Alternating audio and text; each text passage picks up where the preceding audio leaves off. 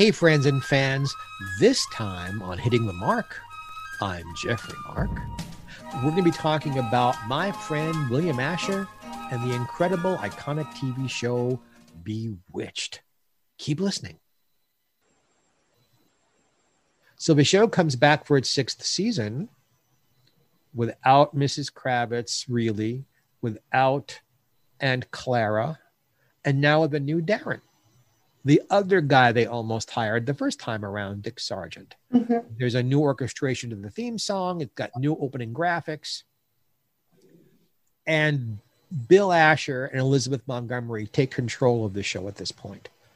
The Darren seasons, they own outright. They took over as the producers and literally owned the show, where they are partners in the other shows. From this point forward, they own them. Problem is, they were running out of ideas. Dick Sargent was a handsome man, a good actor, but he couldn't play the comedy. He was becoming as annoying as Sandy Gould's Mrs. Kravitz. There was no tenderness. There was no fun in his version of Darren. He was always put upon. There was no... Dick York's Darren saw the funny side of stuff. Dick York's Darren was romantic and sexy. Dick Sargent's Darren was just a pain in the neck.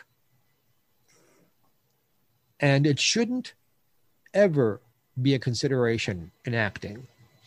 But Dick Sargent was gay. And perhaps he just couldn't have the spark with Liz that Dick York could. Perhaps. Bill and Liz liked Dick Sargent. In fact, when Dick Sargent finally came out, Liz was there to support him as a friend. The last seasons of the show with Dick are not as good. They run out of ideas. They take the show on location to Salem. Yeah. To talk about the witch trials. They take the show to Europe, like they took the Ricardos to Europe. They take the Stevenses to Europe on a European tour. They're okay. It gets them out of that house.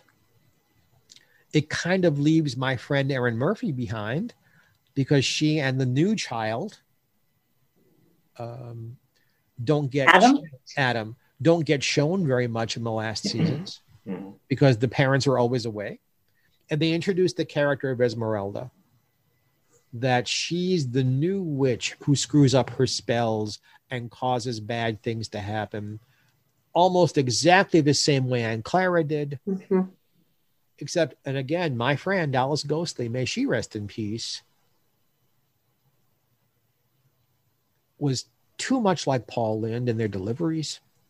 In fact, Paul Lynde stole his from Alice. It was Alice who talked like this originally. Oh, dear. And they were in a Broadway show together in the early 50s. And Paul walked in not talking like that and walked out talking like that. Oh, wow. Except for one film, Joan Rivers' Rabbit Test. You never see them on the same show together because it's a mirror. They're both doing exactly the same thing. And I adored Alice. But she didn't have Aunt Clara's heart. And eventually they kind of let her go out of the show too. If you watch them in your memory, it seems like she's always there. No, she isn't. After a while, they realized, no, this isn't working too well either. The last season of the show is almost completely rewritten versions of earlier episodes. Sometimes the dialogue is word for word. And sometimes it's word for word, I Love Lucy.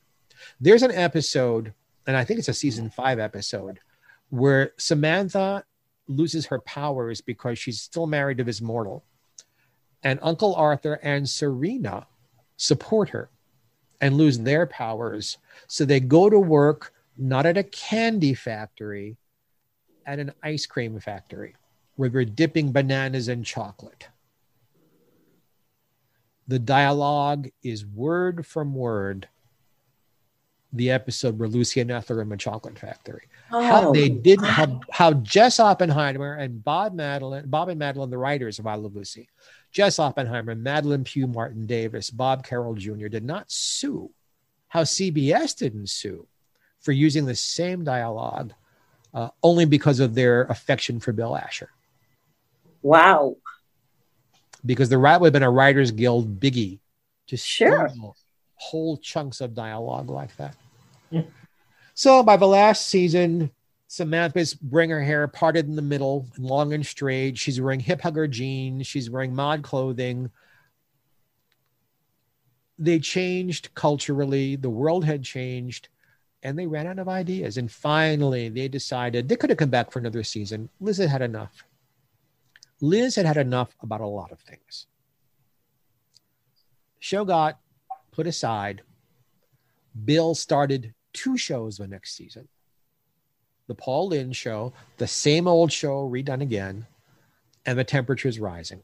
He's directing and producing 2 shows at once, and he wasn't home. And Bill said it was the stupidest mistake I ever made. I should have seen that my wife was unhappy and alone.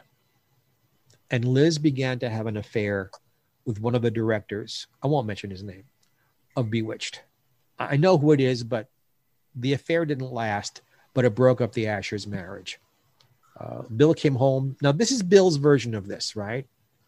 I never asked Liz her version of it, but his version is he came home from work one day producing these 2 shows, and Liz's clothing and jewelry were gone. Her bank account was emptied out, and she did not live there again and barely or any time saw her children.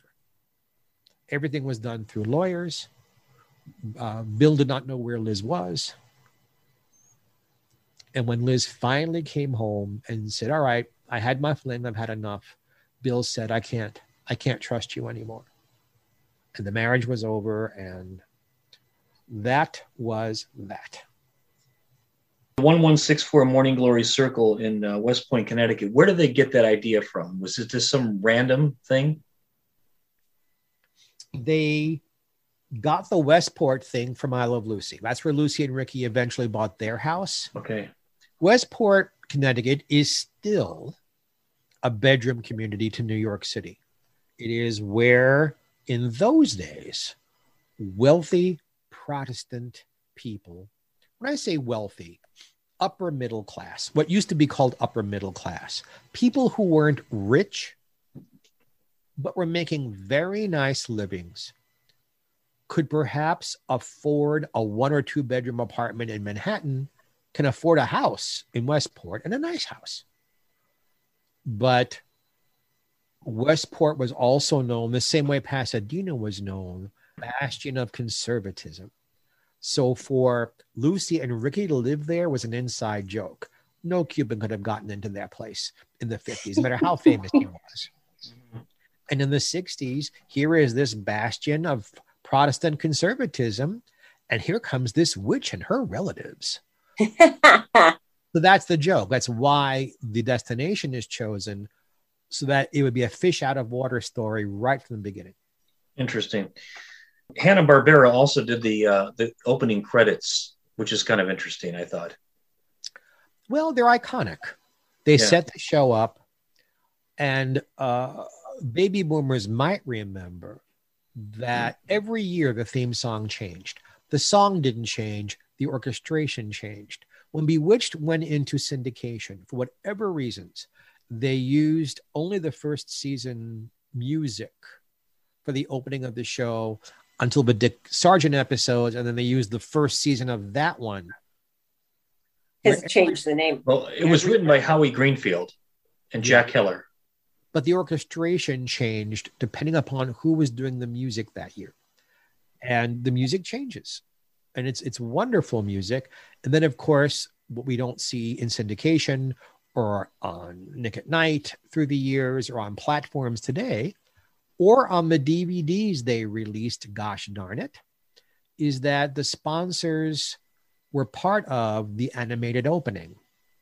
So in the beginning, it was Samantha on a Chevrolet sign, sitting on it, and you heard da da da da da da da da da da, which is see the USA in your Chevrolet. Da da da da da da da da da. Bling bling bling bling bling bling bling bling bling bling. See, the theme song kind of melds into that. When it was Burry's Cookies or Oatmeal, then it was a different animated opening. But they cut all of that out once the shows were first. But it's a very iconic thing. Most people, even if they don't know the show all that well, can look, Bewitched, because they like the music. I don't remember that at all. Yeah. I just remember her on the broom writing Bewitched in the sky. And yeah, that was my ex-wife's used car. Thank you. Talk a little bit about Danny Arnold, who later went on to do the Barney Miller Show. He was one of the producers in the first season. They hired wonderful people. Bill was too busy with the beach blanket stuff to be full-time producer on the show in the beginning. So he was a production consultant, I think was his first and second seasons, before he became producer, executive producer kind of thing. They hired wonderful people with good senses of humor to make the show run, to make the show be consistent. A television producer can mean all kinds of things, especially today. Anybody who works on the show for more than 5 minutes is given a producer credit because it's more money. So the producer of a sitcom like Bewitched, is the show on budget? Who are we hiring to play these characters? Are we saying something in this script that countermands something we said in that script? Are the characters the same from episode to episode? Are we being consistent in the writing? And he needed people who were very, very good at it. And Danny Arnold was exceptional. Yeah, he really was. You look at the body of work, 254 episodes, and 74 of those were in black and white. Even though the show did have some moments where they kind of like ran out of ideas for a little while, then they recreated something. It lasted for a long time. And it really was, looking back, a wonderful show. And like I said, it could have lasted longer. It was Liz's decision to pull the plug. It was no longer a top 10 show, but ABC would have kept it on the air. But Liz wanted to go on to do other things. She was very tired of Samantha. In fact, she is looking forward. That's why Serena is used so much more often as the show ages. Serena's on almost every week in some seasons because it gave Liz something else to do. It gave her a chance to sing and dance. It gave her a chance to play someone a little evil and someone a little hippie-ish, and it gave her things to do. She was getting tired of Samantha. Samantha became this real goody-goody put-upon person. In fact, if you watch the episodes as the show ages, Samantha hardly ever manifests magic anymore. Samantha is the straight man for everybody else. Well, that's nice, except Elizabeth Montgomery was an incredibly good actor, and she wanted to stretch her acting muscles.